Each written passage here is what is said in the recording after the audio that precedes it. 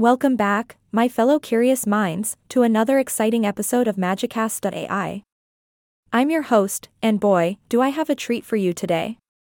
We're about to dive headfirst into the fascinating world of phenomenology. Cue the mind-boggling thoughts and existential revelations. Now, before I blow your minds with this phenomenological extravaganza, let me give you a brief rundown of what this funky word actually means. Phenomenology, my dear friends, is the study of structures of experience, or consciousness. It's all about unraveling the mysteries of how we perceive, think, remember, imagine, and everything in between.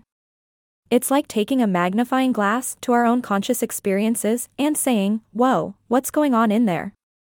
From perception and thought to emotion, desire, and even linguistic activity, phenomenology covers it all.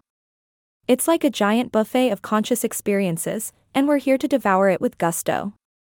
But wait, there's more. Phenomenology isn't just about sitting back and contemplating our own existence. Oh no. It's way cooler than that. This mind-bending discipline also explores the practical and social conditions of our experiences. It's like opening doors to new dimensions of understanding ourselves and the world around us. Talk about an exciting adventure. Now, let me break it down for you in simpler terms. Imagine you're watching a sunset, a gorgeous, breathtaking sunset. Your eyes are filled with vibrant hues of oranges, pinks, and purples, and you're completely mesmerized by the beauty of it all. That, my friends, is conscious experience. It's that awareness, that aha moment when you're living in the present and fully immersed in the world unfolding before your eyes. But here's the real kicker. Conscious experience doesn't just stop at passive observation. Oh no. My daring listeners, it extends to active experiences too, like walking, hammering a nail, or even kicking a ball into the backyard of your unruly neighbor. Phenomenology takes these conscious experiences and dissects them, peeling away layer after layer to uncover their juicy, flavorful core.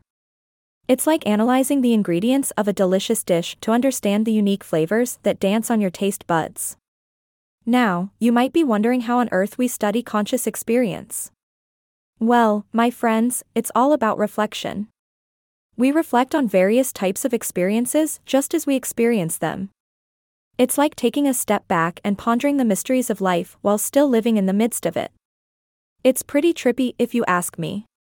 And here's the best part, the practice of phenomenology assumes that we already have some familiarity with the types of experiences we're diving into.